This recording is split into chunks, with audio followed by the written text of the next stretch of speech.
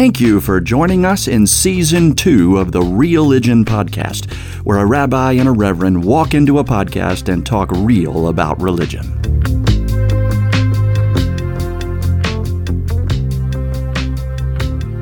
Good afternoon, Joel. Howdy, Rabbi Eric. Here we go again. Here we go. How are you today? Wait, are you on staycation, really? Is this a staycation week for you? It is. It's a little bit of a staycation. I'm actually using this time, in addition to getting a little bit more sleep and rest, I'm organizing. I'm organizing files. I'm organizing things on the computer that I've wanted to optimize or learn. And this is actually for the purpose of next month. I think I may have told you this, but I have a 1-month sabbatical that I'm taking in July, and I plan on spending it writing. And I have all of these notes from many different sources. And when I say sources, I don't mean books that I've read. I mean the actual places where I've put the notes are in the dozens, ranging from computer programs, iOS apps, on paper. And so that's the kind of stuff that I'm organizing now. And I'm actually having a good time with it. It's surprisingly engaging. Man, a 1-month sabbatical to write. Are you going for blog style or book style or what? Great and fair question. I'm going for book style. I do not have any intention of writing a book in a month, but I do have an intention to write enough in a month that it is a solid start to something. I certainly hope to use it at Temple for the basis of sermons, adult education, that sort of thing. I mean, that's table stakes. That's without question will be done. Beyond that is kind of gravy, but I would like to write a book. And how will you feel about yourself at the end of July when you look back and realize, man, I didn't get nearly as much done as I thought I would? Ask me at the end of July. Perhaps you will forgive yourself for resting as much as writing. I will forgive myself, much as God forgives the Israelites at multiple times, and much as I forgive you for that fair to middling segue for our topic today. It's like my job. I've got to find some pun or some odd connection that gets us pointed from our, hey, how you doing, to what are we talking about? Well, my dad joke of the week was yesterday. I had to put my car in for service. That's the other thing I'm doing this week is all the errands I don't normally have time to do. And someone asked me how, did everything get fixed? And I said, yes, the Honda dealership accorded me with good service. Nice. We just They did their civic listeners. duty. Okay, let's go. Ooh, that is so much better. So much better. All right, let's get into it.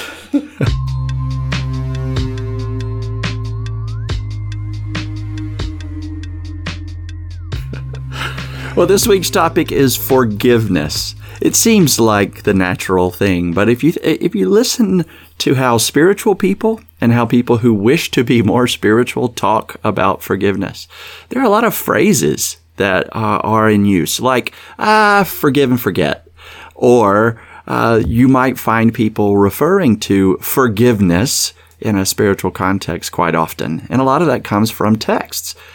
But as Eric and I were thinking about it and planning for this season, we realized forgiveness is one of those words like love. People can say it real quickly and not really understand or not really pause to think about how heavy and how big an ask it is. And is it naive, really, to ask one another for forgiveness or to expect it of us when real pain or injustice is done? What does good, scriptural, holy, righteous forgiveness look like as we practice it as fellow human beings? And Joel, I would add forgiveness of self to that as well. And the other thing I was thinking of too is that I think all religious people struggle the most with two themes, and they're both related. One is suffering, which we'll get to, and two is forgiveness. And I don't know how one can take religion seriously and not think about forgiveness of God, from God, of another human being? Who has the right to forgive? Do we always have the right to ask forgiveness? Are some things unforgivable? So let's get into it. Where do you want to start? Well, last week I pointed to the Lord's Prayer a smidge for "Thy will be done." This week I'm not going to lift up that text as troublesome, but just know that when in that same prayer, Christians of various stripes at one point or another will say, "Forgive us our debts or trespasses or sins as we forgive our debtors, or those who trespass against us, or those who sin against us." So there is this statement of Jesus in teaching us to pray that says we will never expect more forgiveness for ourselves than we are able to offer to others. And that's troublesome. Right?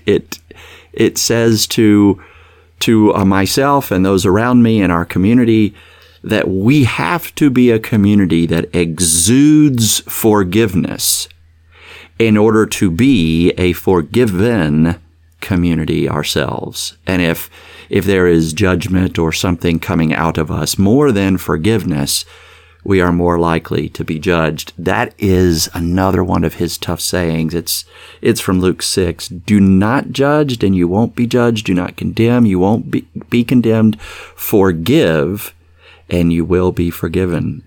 It's how many churches, congregations think of themselves as a place that intentionally practices forgiveness inside and beyond itself, in order to have the benefits of being forgiven themselves. Usually when we're talking about a Christian congregation, belief is the prerequisite to forgiveness. But Jesus doesn't talk about it that way as often as he talks about it being forgiving is the prerequisite and pathway to forgiveness. And I'll go a step forward by taking a few steps back, namely before creation.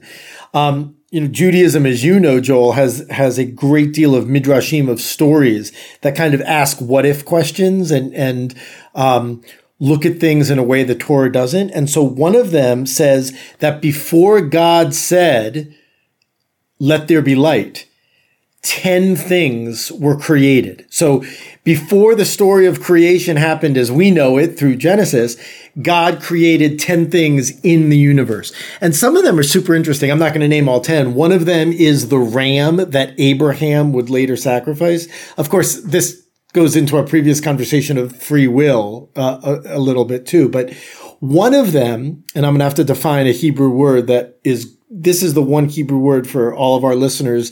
And if you don't know it, Joel, although you very well may, it's tshuva. In English, it's usually T''shuvah. And it's usually used colloquially as forgiveness, seeking forgiveness. It means more than that. It literally means turning. And the way I phrase it sometimes to my congregation is turning toward the best parts of yourselves, which sometimes may or may not yet be even discovered. You may not know what that is yet. But one of those 10 things that God creates, according to this midrash, is tshuva, that forgiveness, improvement is inherent in the fabric of the universe. And that is just so damn comforting to me because it allows us to be off the hook for trying to be perfect. It allows us to truly make mistakes in a more real way than, everybody makes mistakes. But, we are going to hurt one another from time to time. We're going to hurt ourselves from time to time. Hopefully, it is nothing so egregious and serious that it is beyond forgiveness. But if we take seriously the idea that tshuva is inherent in the universe, that means that all of us have both the ability and I would say the responsibility to think about our deeds and then improve upon them. And that is how can you do that without forgiveness as a foundational principle?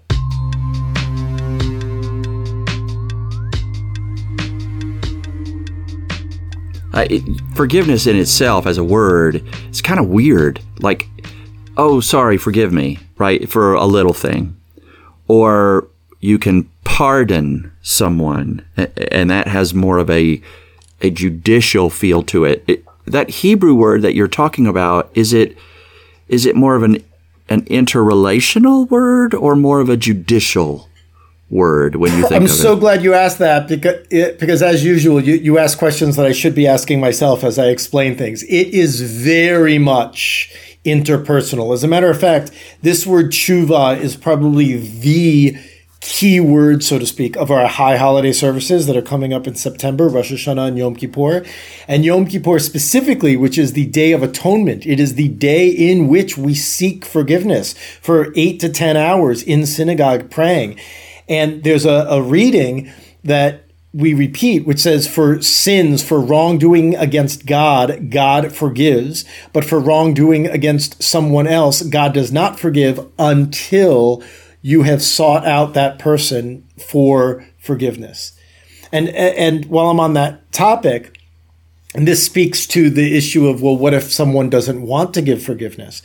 If you as a wrongdoer, which we all are, of course, approach someone 3 times in good faith, with humility, with integrity, to seek forgiveness, and that person does not forgive you, you are, the technical term is yotze, you are freed from the obligation. It doesn't mean that that person must forgive you. I mean, just like we probably have hurts that we have a hard time letting go of. But in terms of God and Jewish law, you are absolved because you have done the right thing, and you, of course, cannot control what another person does. Yeah, the Greek words that are often, there are 2 or 3 different Greek words, and I'm not remembering all of them. But one is like charizomai, and it has charisma. You hear that word in its core, and it does mean something like a releasing, a letting go, a turning away from. And that was often used. But I think the one Jesus uses is a apoluo, which is a loose from. And it really means like destroy from as well. So luo meant to loose or to destroy or to allow there to be the massive chaos of nothing binding anymore. So I have to think of it, forgiveness, through all those lenses, the kind of the legalistic form that Greek will sometimes talk about, the interpersonal form, and then the unidirectional, like sometimes the other person doesn't ask for it, doesn't deserve it, doesn't want it, doesn't even engage looking for it. But there is a one-directional forgiveness, the apoluo style of forgiveness that Jesus sometimes talks about, that is releasing myself from this weird binding pain between me and my oppressor, or the one who did me injury. It doesn't justify what they did. It doesn't permit them to do it again. But it keeps me from drinking the poison over and over again from the pain they inflicted. So that's a weird phrase that you'll sometimes hear or see stitched on a friggin' pillow. But I think there is something about forgiveness that does have the legalistic form, the interpersonal mutuality form, and then the unidirectional form that says, you're not asking for it, you don't deserve it, I don't care. I'm forgiving you anyway. I'm letting you go back into the world without hatred on my heart for you because of the evil you did to me. And in Judaism, forgiveness is very much not tied into the colloquialism of what you brought up earlier, forgive and forget. It's very much not forgetting and forgiving anyway. I think we talked about this way earlier, season 1, before we were talking about these difficult texts. But this does not mean that actions don't have consequences. It doesn't mean it is not. And I think this is why we're talking about this today, is when we talk about forgiveness and we talk about God creating us in the divine image. And so God forgives, therefore we forgive, and love thy neighbor as thyself, which is a central text for me. The difficulty there is not that we necessarily disagree with them. The difficulty is actually that if we really take them seriously, they're, I don't want to say impossible to follow, but really hard to follow. They sound beautiful and they're great words to quote, but we all have people, whether in our lives or kind of writ large in the world, whether political figures or people we read about, or, awful people that do awful things, where, wow, I have a really hard time seeing God's image in that person. I don't deny that it's there, but wow, is that hard? And so there's a naivete, which I think is the difficulty of, okay, yes, everyone's created in God's image, but then when that person wrongs you in some way, that's not, it's not murder. It's it's something that is forgivable, but not necessarily easy. So are you connecting love to forgiveness? Like, because you were talking there about, love your one another as I love myself and love God, and then you quickly switch to forgiveness. How are those two interrelated, but how are they different from one another? I am, because in my understanding of Judaism is that love is not a feeling, love is an action. And we demonstrate, my wife would love that I'm saying this right now, by the way. She was like,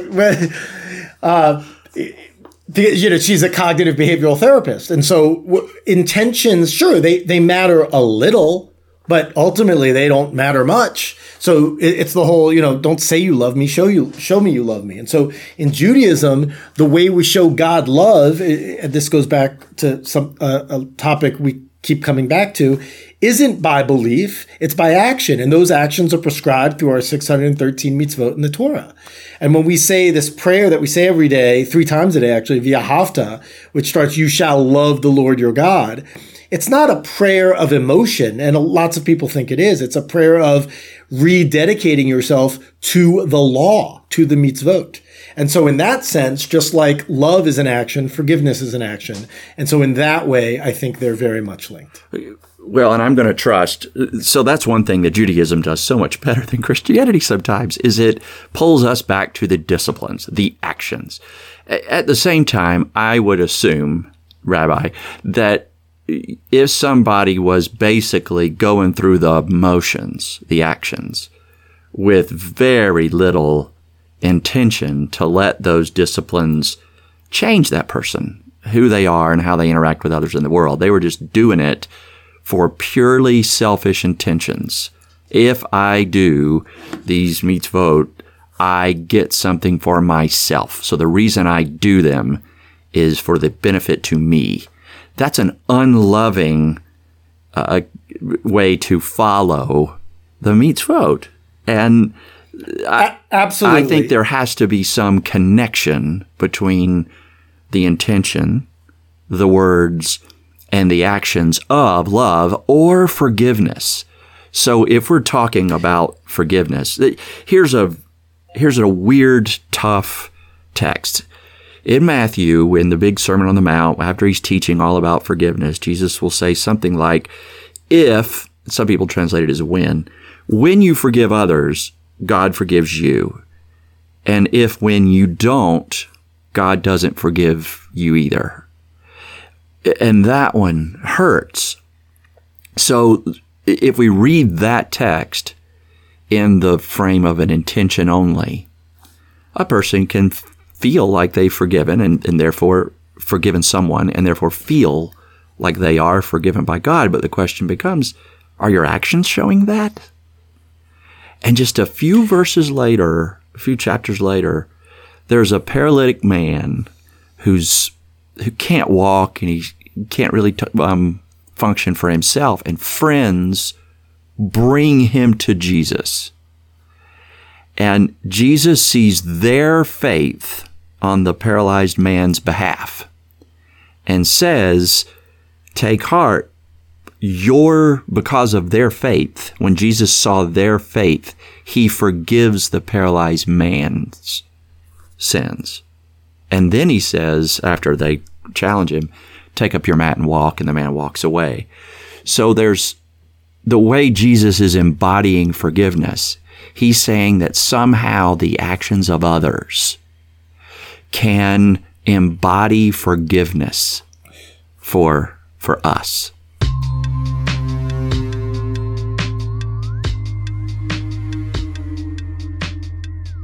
There's two beautiful parallels there. One is on Yom Kippur. There are several times where we recite a confession, vidui in Hebrew. Tshuva is really the only word anyone needs to know today. These are all extra, but vidui means confession. And it's an acrostic.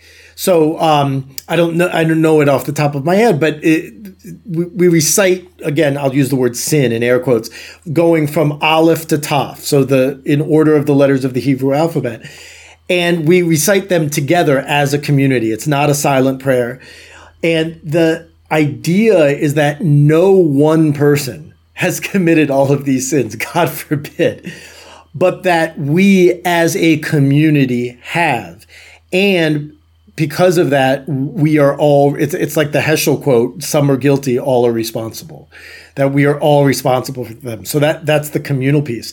The other thing that struck me about what you said with the first part is Maimonides, when talking about forgiveness and what qualifies and doesn't qualify, he says, if you seek forgiveness, kind of with your fingers crossed behind your back, right? Like knowing in full knowledge that you are going to do this again, then sure, that person may forgive you because they don't know your true motives, but don't think that you're really forgiven. Don't think that you've done the thing you're supposed to do. And so there are all of those elements of responsibility that are added to it. Oof. Forgiveness is all over the place. If you think about Christianity, the core of the most simplistic understanding of Christianity is forgiveness of sins, on the assumption that sin is the reason we die, which I don't like that assumption, right? I think we all die whether or not.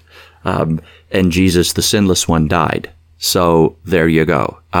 It's not just our sin that forces us towards death. It's a natural part of how God created things somehow. But Christians have often looked for an escape from the consequences of sin, which is death. And that escape is forgiveness. And we can't get it for ourselves, so we call the Messiah the one whose actions on our behalf forgive us. So if that's the core of Christianity, we begin to realize how important it is for us as a community to embody a posture of forgiveness as we go through the world. If the one that we follow did what he did so that others could be forgiven, then shouldn't we, as his church, his body, shouldn't we speak and act as ways together and outside in the world so that others, not ourselves, are forgiven? And so much of Christianity seems to be focused on getting forgiveness for us, when following Jesus suggests, no, you embody Christianity. You act like him, his words and his deeds into the world so that the world sees and feels and believes they too are forgiven by this same God.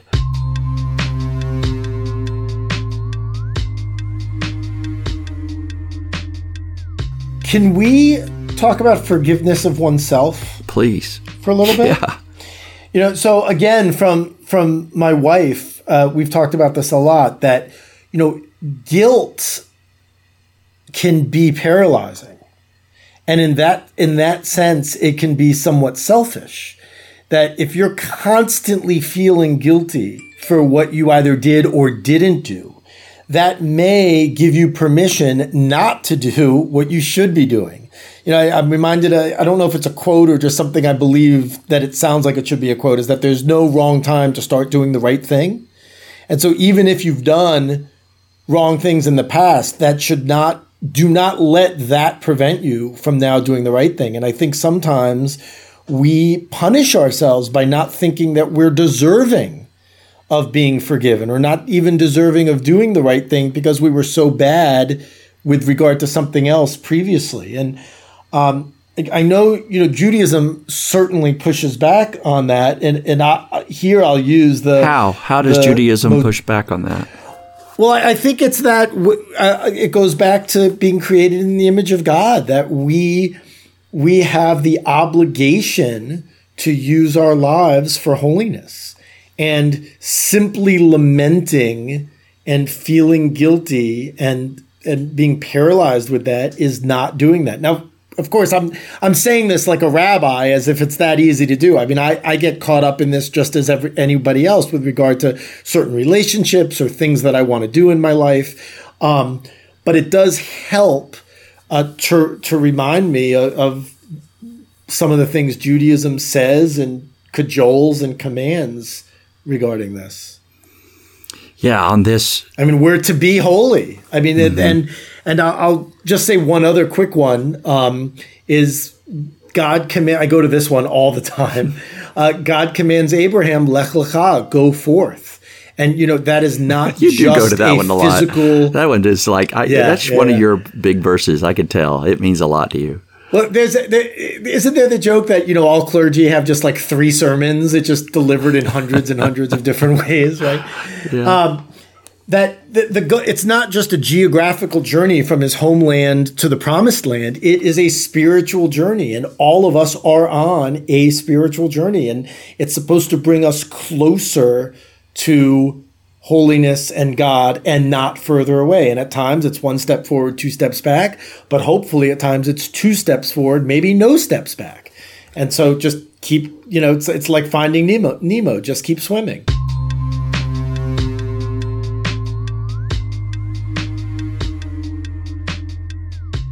Okay, one of the reasons Jesus is killed is because he dared to say out loud reassurance to others that their sins were forgiven.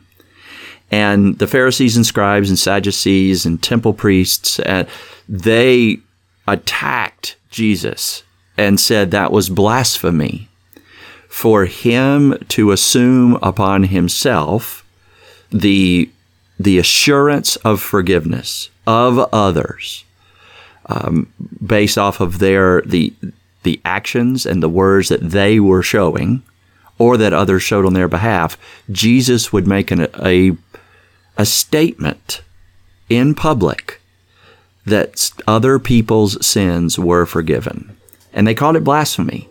And it was one of the big accusations they used to justify killing him later.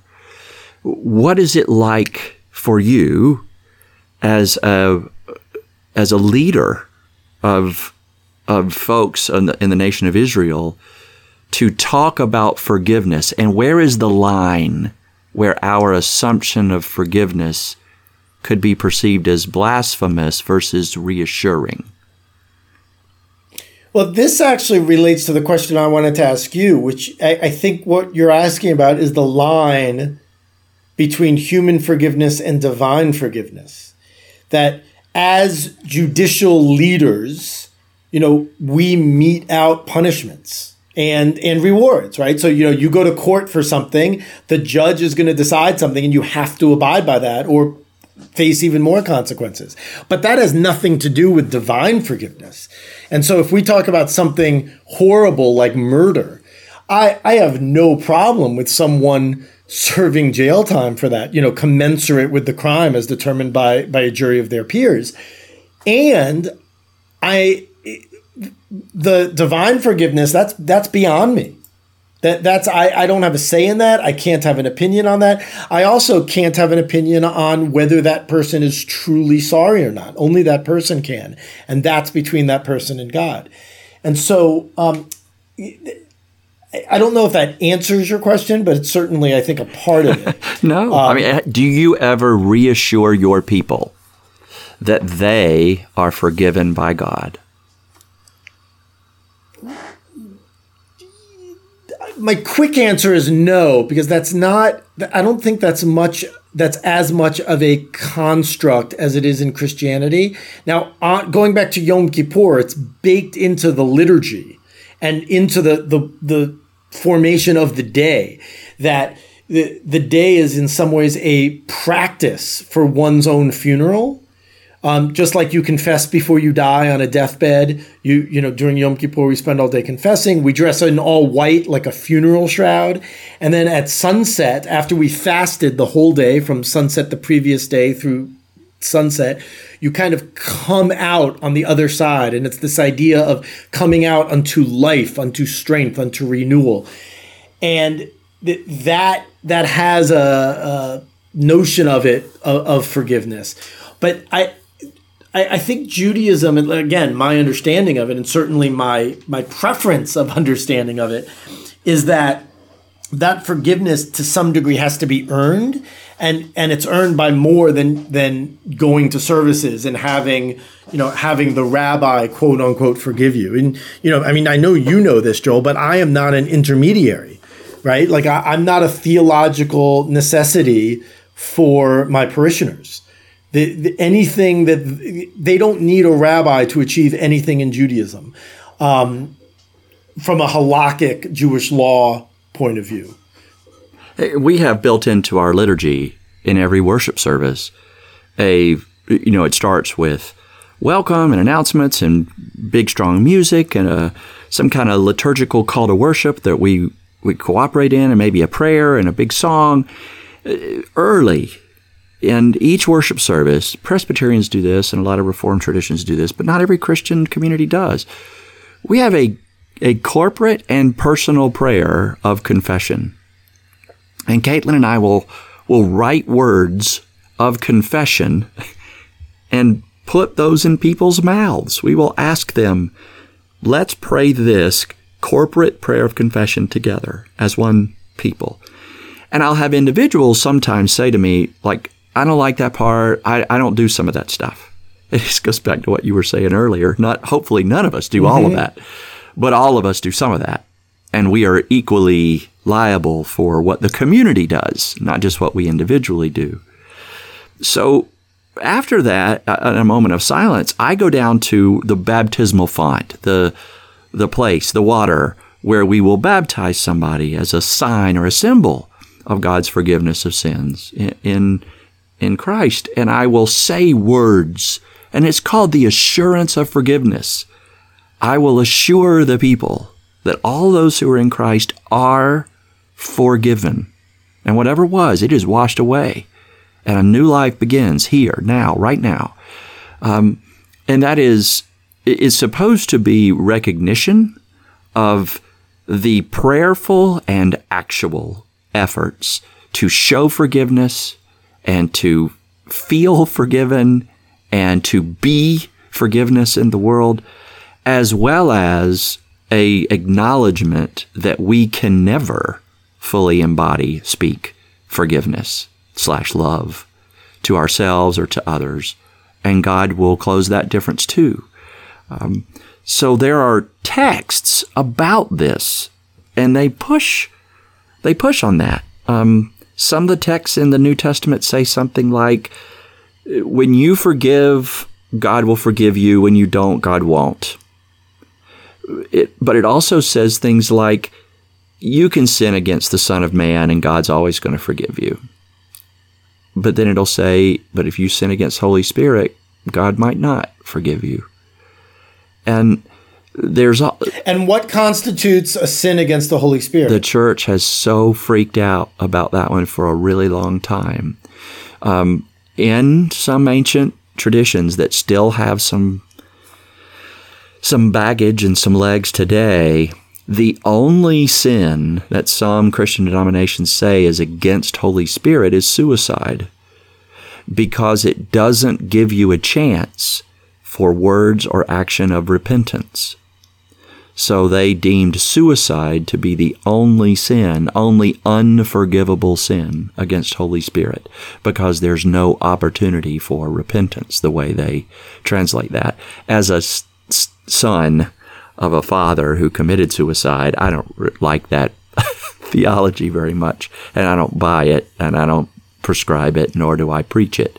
The way I think of it is my ability to ask for forgiveness or to embody it does not determine God's generosity of forgiveness to me. And so those who are very repentant or barely repentant or non-repentant, it's still in God's hands whether or not they can be and are forgiven. And there we go, differentiating human versus divine forgiveness. My forgiveness needs to look like divine forgiveness. It can never be so. And my forgiveness isn't dependent. My divine forgiveness isn't dependent on my human ability to forgive, since it can never be so. But the calling, I think, of those of us who follow this God of Israel is to attempt to embody divine forgiveness to others and to ourselves, even though that is a ridiculously high bar. This is complicated by the fact that in the Torah, there are times when God is immeasurably forgiving and immeasurably stern and unforgiving. I mean, I think you brought this up last week, that shortly after the incident with the golden calf, God was ready to destroy all the Israelites again. And God had already promised not to do anything like that after the flood with Noah. And Moses says, okay, just relax, God, it'll be okay. And so I would say that God, the God of the Torah, yes, very forgiving, but there are also times when that's not the case. Now, interesting to note, however, we have in Judaism what are called the 13 attributes of God, and they have to do, well, not have to do, they are what Moses called God as God's shadow passed before Moses. And one of the first ones is slow to anger. That's one. And then easy to forgive is another. And so, meaning not easy to forgive God, that God is easy to forgive. And again, on the high holidays, which we keep coming back to, there's this, again, oft-repeated line, God, it's not the death of sinners that you seek, but rather that they, or the way I like to phrase it, we amend our ways and seek you. And so it's not about retribution. It's about how can we move forward. And that's what I think about forgiveness, because that word, as you said, it's so heavy, it's so laden. Perhaps it's naive. How can I forgive someone? It's not about and again, it's not about forgetting, but how can we move forward? Joel, you did this to me. You didn't do anything to me, but Joel's like, what did I do? you really hurt me in doing this the other day. How can we move forward? And it might not be as great friends. We might not even be able to play Xbox together, but we'll still move forward in some way. God forbid anything like that ever happen. But that's what I think of forgiveness as, is a moving forward.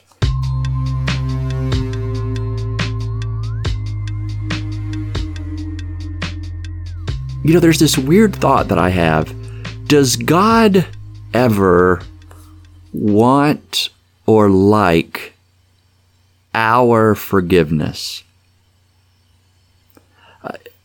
People will attribute to God things that are not God's. But it's hard to convince them that those things are not God's. So if I can't convince someone that thing in their life that they still hate wasn't God, they are 100% committed to that being God in their life, is it okay to teach people to embody, feel and think and say words and embody an attitude of forgiveness to God for the thing that they cannot get over. I think so.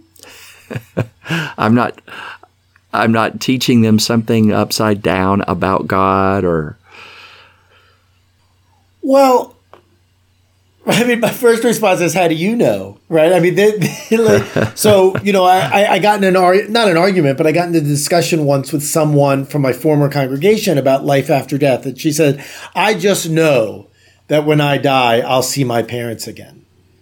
And, you know, we were talking, the class was a personal belief class. So I wasn't, it sounds like I was being a jerk. I mean, we were all sharing our personal beliefs, and I was talking about how I don't personally believe that. And she said, well, you don't know. I said, that's true, but you don't know either. She said, no, I do.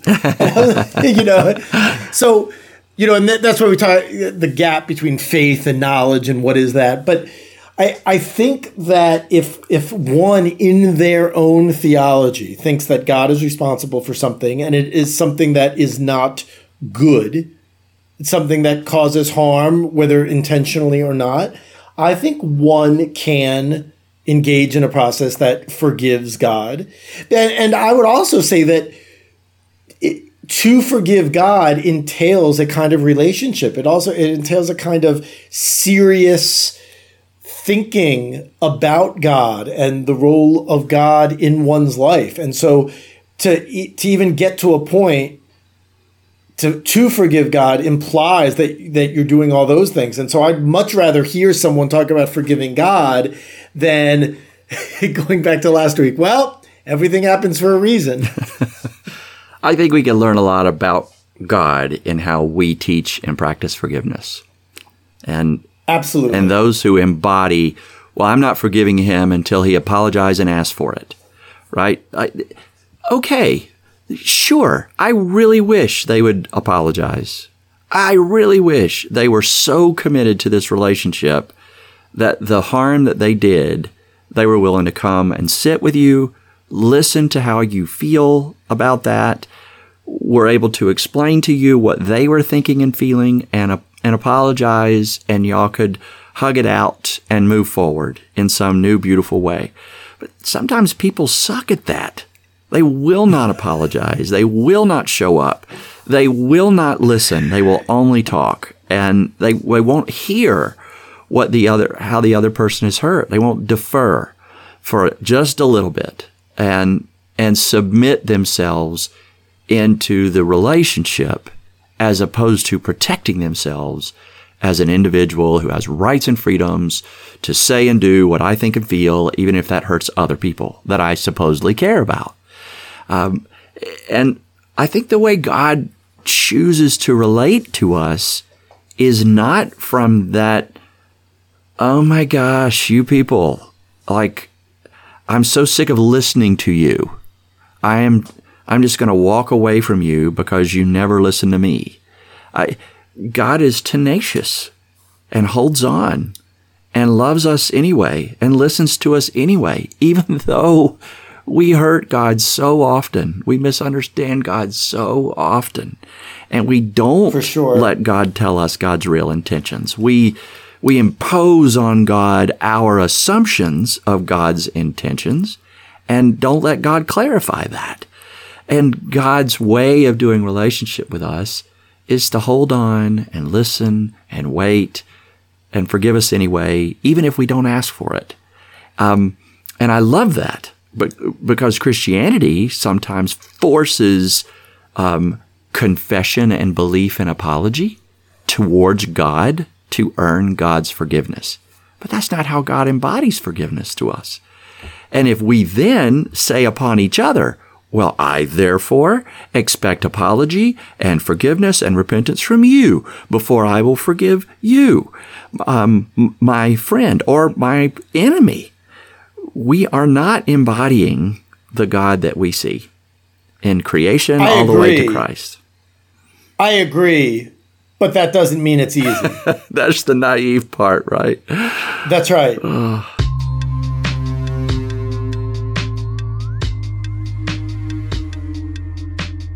I would be so remiss. I would actually have to seek forgiveness if I didn't bring up one more. I think this is how I'll end today. One more example is Jacob and Esau. So Jacob steals, well, he connives Esau out of his birthright by selling him a bowl of soup when Esau is starving. And of course, he's wittier than Esau, and so he puts the stumbling block before Esau of this hot, delicious soup. And then when their father Isaac is dying, he tricks his father into thinking that Isaac, is Esau, and Isaac gives Jacob the blessing of the firstborn that should have gone to Esau. And Jacob runs away because he's fearful that Esau is going to kill him. Well, more than 20 years later, they are reunited. And Jacob is pretty smart. He sends all of this wealth ahead of him to show that Esau has a right to be angry. It's kind of this, I take it as this kind of admission of wrongdoing and guilt. It's also possibly to protect himself. There's a self-interest component there. But when they see each other, the Torah tells us they embrace and weep. And what I love about this story is that I find this story to be so human in that, that they don't share a close relationship afterwards. The Torah doesn't tell us about how they played golf 4 days a week and they watched their kids grow up together. None of that. They actually don't see each other again until their father dies and they reunite at the funeral. But this idea that they are able to hug, admit the pain and the tension and some vulnerability by weeping and kind of letting it go. And again, I'll use that phrase again, moving forward in their own lives.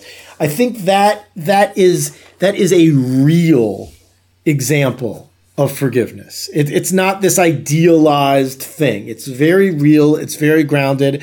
It's both painful and beautiful. And I think that sometimes that is literally the best we can do. And I don't mean that in a negative way, like, oh, it's the best you could hope for. I mean, that is the best we can do. And we should strive for that. And I get the sense from that Jacob Esau story, that first reunion, that Esau was way more comfortable with it than Jacob was. That, okay, you're sending me all these gifts and you're doing all this stuff and you're showing me your family and all your successes. Fine, whatever. I was mad at you for a few years, but you know what? You're my brother and you're on the run. I hurt for you and I miss you and I forgive you. And I've wondered how long it's going to take you to come home. Versus Jacob, who has carried around the guilt for decades and been in such pain because he'd never believed that he was worthy of forgiveness. He never went looking for it or asking for it. He never trusted that his brother might have the heart to forgive him. I feel like it hurt Jacob longer and deeper than it did Esau. And Jacob's tears are tears of surprise and relief and joy. And Esau's feel like tears of reunion and hope and fruition. But I don't know if my perception of that is right, but that's how it's felt to me. I like that reading. That's there's a sermon there, Esau and Jacob's tears and what they mean. As a call to our listeners, if I can humbly make one, I would say to seek out opportunities where you can both be forgiven and forgive. Both are equally important. Nice. And you are deserving of both, and those you know are deserving of both.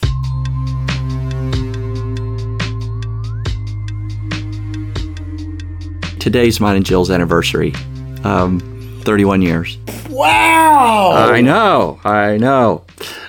Talk about forgiveness. Yeah. Happy anniversary. Thanks, That's man. amazing. Thanks. Wow. So I probably won't be seeing you online tonight. No, you will not. We are headed onto a boat/star tour where we're going out with an astronomer from one of the local colleges, and he's taking his sextant, and we're going to talk about the stars. How cool. I know. So for Father's Day, Emily got me it's one of those pictures of, when you see like what the constellations will look like at a certain night in a certain geography. So it's what the sky in Athens, Georgia looked like when Aaron was born. Nice. Oh, this is good. I hope so. I hope everyone out there feels some sense of forgiveness from us on behalf of God for that weight that you have carried way too long. Beautiful. Amen. Keep it real. Take care, everyone. Shalom. Thank you for joining us on the Real-Ligion podcast today, where a rabbi and a reverend walk into a podcast and talk real about religion. I'm Reverend Joel Talbert, and on behalf of Rabbi Eric Linder and all the Real-Ligion fans out there, we thank you for being with us today and invite you to send us any feedback or suggestions or topic ideas to religionpodcast@gmail.com. Until next time, keep it real.